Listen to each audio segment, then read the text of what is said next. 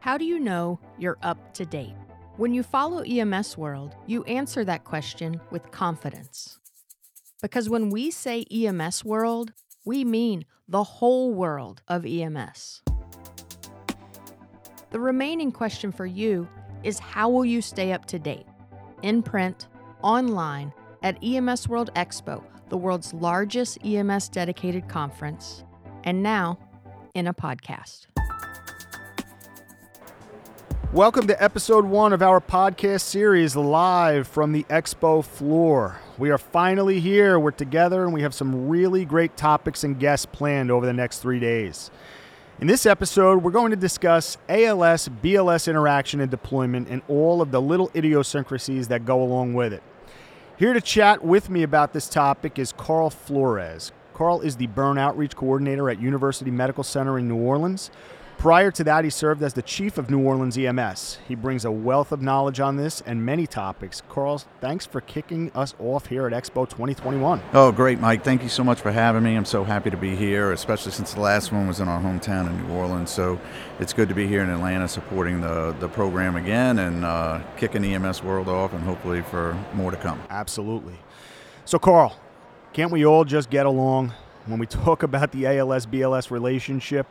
You know, sometimes I look at it like the Hatfields and the McCoys. You know, we say that we're this unified front, but is that always the case? Yeah, I think it's definitely an excellent question. In my career, where we started in New Orleans, it definitely became an issue. I actually started my EMS career where fire was completely separate, no first response. So we actually had the integration side in it, but we're also in all ALS service, meaning paramedics only. So we've learned and going through the bumps, and there are always ways to do it. I just think we need to look innovatively to see how we can accomplish that. Yeah, absolutely. So, you know, we spoke a little bit offline about, you know, that dichotomy that exists between the ALS and the BLS certifications, and, you know, from a logistical standpoint, from an emotional and philosophical standpoint. You know, obviously, you know, the BLS sometimes feels intimidated by the ALS, and the ALS sometimes gets frustrated by the BLS, and it's kind of like that big sister, you know, little sister type relationship. You know, I think that's one of the questions as to how we move forward in mending some of those, you know, gaps that exist, and how we look to better, you know, come up with a better way for these two certification groups to, I don't want to say get along, but integrate better, I think is the best way to put it. Yeah, I think, you know, again, us talking offline, we know that there's different systems across the country. I think that's a key thing to look internally where you're at from the perspective of getting along. I mean, you have your ALS side and BLS side, even your fire response. I won't even throw them out because some people have that component. But we have to look at it in its totality. Sure. And in a word, what are we here for? It's the patient, right? And I think that's where we have to look and what we can provide. And you bring up some good points when we talked about offline, just our personal introductions in the challenges you may face or things that you may be hamstringed by as leadership, and then obviously fiscal responses. So I think there's a balance of it. It's how do we get there, right? Yeah, no doubt. And I think that there's so many directions that you can go in with this topic. You know, underutilization, overutilization, like you said, skill degradation. There's also a whole skill degradation component of this that we had spoken about, because you have areas of the country that are resource heavy, right, and resource rich, and some that are very resource poor. You know, I spoke to you about the system that we have in New Jersey, and we're a tiered system. We have 2 paramedics, we have 2 BLS in ambulances, and what it does is if it's an ALS call, you're going to have a BLS ambulance and an ALS unit go as well. So, you know, that lends itself to, you know, are we utilizing those resources the best that we can, given the fact that they're responding on all of these calls? I don't know. You look to the Midwest, you look to the West Coast, you look to the South, you have 5 paramedics on an engine. And, you know, that isn't always the best thing either, correct? Right. I totally agree. I mean, doing my training in Arizona when I initially started, it was amazing to see you had upwards of 12 medics. And I mean, paramedics respond to 1 cardiac arrest. You're going to have skill degradation. And And then it's those guys who naturally blend to the back. And, you see it in any field that you're in. And then, as you said, in different aspects across the country, you may be bound by law. But again, if you start putting the patient care first, and that's your one central focus for you, that's where you want to be. Over here in New Orleans, ALS and BLS, and pound per pound, dollar for dollar, New Orleans EMS, when I was running it, was one of the busiest EMS services in the country. And we had no equipment when I started, and we built up to having the best equipment. That's why a lot of people wanted to come and work for us. But then we had to create equity for both, right? And what we realized, though, and equity and opportunity, I should say, to give our basics a way to elevate themselves. And so what we did was we created almost like a BLS to ALS. We didn't exclude them from any training. We allowed them to go to AMLS. We encouraged them, in fact, to go to it, and we paid the cost of it. All they had to do was a nominal card fee. We wanted them to go to ACLS. We put it in their incorporation of their refresher. So we didn't stop. We trained everyone the same, and that made a marquee difference for us because our guys got to see the process, and I think it inspired them to kind of go to those courses. Things like what I'm doing now with ABLS here at the conference. We had something like 6 EMT basics there, and they wound up attending the class. They all passed. Was it harder for them? Yes, but we encouraged them, walked them through it. Similar to a registry, we were able to do that and empower them. Well, that's a good point you bring up. So as your position as outreach coordinator for the Burn Center, you're responsible for educating the pre-hospital folks in burn care. And so obviously much of that comes down to ALS scope of practice. So what I'm wondering is, how do you motivate the BLS community to take part in this, knowing that they can't really, utilize that scope of practice? Well, I think what I found with a lot of these basics who are taking a class is that they're interested, especially from the fire side. That it's crazy because obviously, Sure. that's my number one offender, and I'm worried about me, right? And how does it go?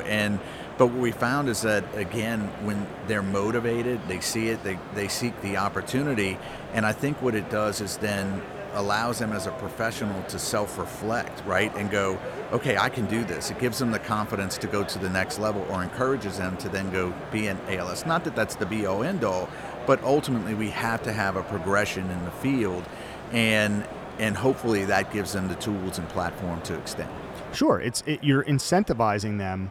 You're almost incentivizing them to motivate themselves so that they may go on and progress in this industry. Because again, what is the biggest issue that we have in EMS, and I think that this is across the board in many systems, is the fact that we have very high attrition and that we're losing our EMS personnel to the same industries: police, fire, and nursing. And I wonder how you feel about that, and how do we change that? Well, I think, as a leader, you have to lead from the front, right? So it comes back to home base, and things that we did was push our civil service system. As a leader, in putting processes in place with EMS billing, I was able to look at the mayor of New Orleans at the time and say, I need a raise. He said, do you want 20 people, you want a raise? I said, well, I want both. You have either. You can have either. I said, if you're asking. Right. I said, so it didn't take long. It was like, look, I need the 20 people. And what is that going to do, right? Because pound per pound, we're the busiest service in the country, so these guys aren't getting off on time. They're angry. The burnout's starting. By putting more people on, I allowed them to have breaks, get off on time. They didn't have much call volume.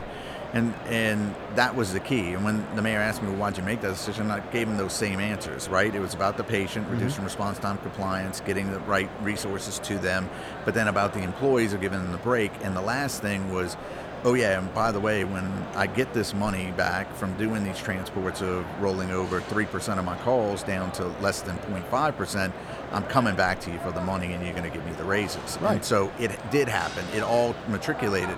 But as leaders, you need to lead in the forefront. You need to look at it from a business perspective. And then you also need to incentivize your crews. We need to look to things. You don't need to reinvent the wheel, right? There are already processes out there. Follow a model or do a hybrid. Nursing has incentives for going to get education. Police has incentives for going SWAT training or some other skill. Fire has the same thing. We did all of that and carried it over in EMS. And I didn't care whether you were a paramedic or a basic, even though the disparity on the pay was was there. I mean, we're paying our guys pretty high because they do a lot of skills. You're starting $18 an hour as a basic, over $21 an hour as a paramedic. That's how do you get to that level? Sure. Well, you incentivize them to do extra things and go get that training, the rapid swiftwater rescue training or dived rescue training, and then you give them little 5% bumps. Those are the first carrots that will carry them through to being professionals. And many, look, we're at a crossroads, and we were there. I'm sure all of us were like, I'm doing this for a little bit, and I'm going to go, Exactly. I don't know, be a dancer or something. I have no idea. Stepping stone to do something else. And then how do you hold them? I think you have to do exactly what firing them. It made it a community. It made it there. And, I was proud of where we were. And when vendors used to come and see, it's like, man, it's different. Your guys don't run away from you when you walk in the lot. They actually come to you. They look for advice, things of that nature. You have to personalize this aspect of your job and get to know your employees. Well, and I think that it all comes down to advocacy and a voice, right? I mean, when we look at nursing used to be in the same situation that EMS was way back when. And what happened? The unions became very strong, and they had that voice in the forefront. And basically they said, hey, listen, if we're going to do this, we're going to get paid and we're going to have livable wages. And I think that we find ourselves in that situation in EMS every day. And I think that that's something that has to change. And it probably lends itself to what I'm going to ask you now about, should we have that type of national structure platform for EMS? Now, we have NFPA 3000 that came out and everything that makes great suggestions and best practices. But we're not doing that across the board. We're not. And I think that goes hand in hand with the BLS and the ALS interaction, because the scope of practice is so different in different areas of the country. You have EMT basics, you also have EMT intermediates and advanced in different areas. Some you don't, you just have basics. How do you bridge that gap? I think you hit the nail on the head with the term engagement. And again, I'll go back to the point of leading from the front. Unfortunately, I see a lot of tired leaders, and this is probably controversial in it. At some point, you have to give back. And again, you don't lead like a turtle and stick your neck out only in good times. As a leader, I had to push all the time. Be damned your job, right? And your position. And I think we're in a self-preservation mode a lot of times, but I also think it's engagement from the bottom up. What I find is, we have these organizations at certain states. Who is it? It's all the older people. The new blood needs to come up and take it. I still sit on an EMS task force for ambulance standard. That's another thing. If your leaders aren't pushing just because, it's going to cost me the proverbial $20,000 to put these cots and everything else, it's not going to cost you that much. Sure. If you convert your truck, it's really about $8,000 to do the right thing and put a cot that can stand the G-force so your guys can walk away and your patient can walk away. I think people use these somewhat of as excuses and need to really step up to the plate and start doing the right thing for the patient and their employees. Yeah, absolutely. And I'll go back to one of the points that you made before, because I do believe that it lends itself to some of the obstacles that we're facing as an EMS community, especially with ALS and BLS, is the sense that there's not much of a variance in pay in many areas between an EMT basic and a paramedic. But there is such a wide variation in scope of practice. Now, that can go two ways, right? So an EMT basic can say, listen, I'm not able to do anything, and I'm getting paid bare bones here. I just don't want to do this anymore.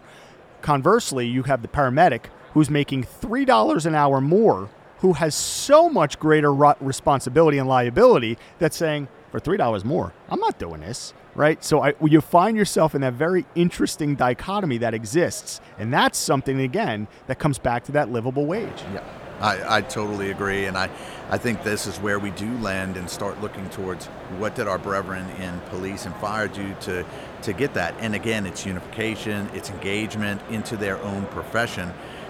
Look, you can ask, look at the percentage of EMTs and paramedics that are actually a part of NAEMT, a national organization. How many are part of their state organization? Right. I can tell you in Louisiana, it's very low, and not many go to the conferences, etc. If you don't engage yourself as a BLS provider or ALS provider, you will never see change, because it comes in the numbers, right? Your voting power, that's where nursing really had made a huge difference. And to see when they bond, even with COVID, to have this emergency pay, those were things that EMS could easily have bonded together and say, you know what, yeah, I appreciate you trying to bring people in, but you're giving us emergency pay and we'll come to work. And I think it's a balance. But as leaders, you should be on the forefront to say, we need to do the right thing. Couldn't agree more. And, I think that COVID was a tipping point for EMS because we were in the forefront and people were banging pans for us and they were sending pizza and everything else. And that was great because we were finally getting recognized. And I know personally, I was saying to myself, wow, this could be the moment. This could be the moment where people realize what EMS stands for. All right, because how many times is it police, fire, and emergency personnel that you hear? Right, there was never that recognition. The problem is I feel like we took our foot off the gas. I think you did, and I think it comes from burnout to a degree, and I think it was all around it. And look, admittedly so, you have leaders that were exhausted from the process, but it's the same thing post-Katrina. And when people ask me, I have a beautiful picture when I do my Katrina lecture, and it's me in front of the crowd where we evacuated 22,000 people, and I was in charge of that. And look, we didn't know what we were walking to, but exactly what you just said was we approached the crowd, they saw the patches, and they started cheering. We thought we were going to get a water bottle thrown at us. I mean, seriously, we thought they were really upset. And they started cheering, saying, oh, it's our EMS. They got to see our uniforms. It's our team, and not ambulance driver. That moment alone, when the patient grabbed me and remembered me and said, oh, do you remember my mother? You remember that? I'm like thinking, what heroic thing did I do? And it was simply because I held her mother's hand to an hospital. My mom talked about the day she died. She left. She was the nicest guy.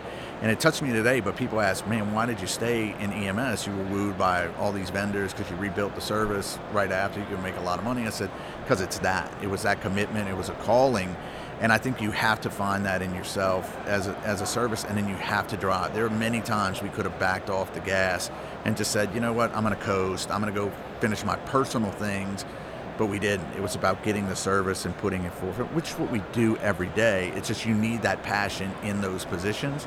And without it, it's going to fall on a vine, unfortunately.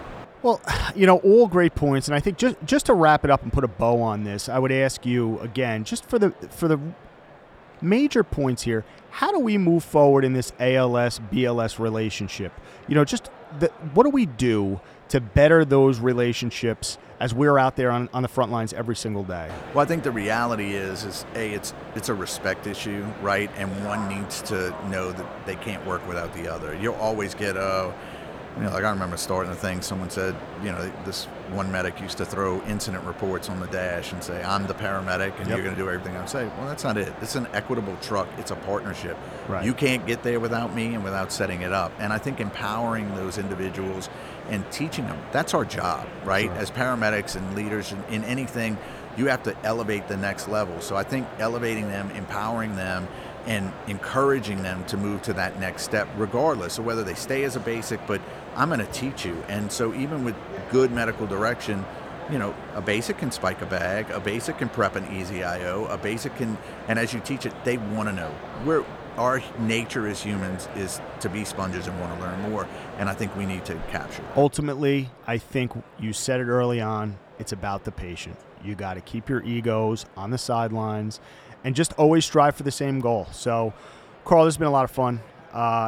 Many things to discuss. As I said, we can go on probably for hours on this, but I really do appreciate you teeing us up here at EMS Expo. This was a lot of fun. Yeah, for me too, Mike, and I hope to do it again, and we'll see it hopefully in Florida. We can bring some more burn lectures, but and I know we can talk about this for a long time over some beers and crawfish, and that's an invite from me. You come down to New Orleans, we're going to have some. So I'll pencil me in for next week. There you go. Perfect. All right. Thanks for listening to episode 1, everybody, live from the Expo floor. Stay tuned as we have 13 episodes lined up over the next 3 days. I'm your host, Mike McCabe. Thanks for tuning in.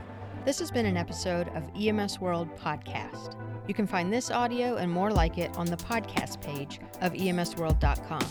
You can also follow EMS World on Twitter, Facebook, and Instagram.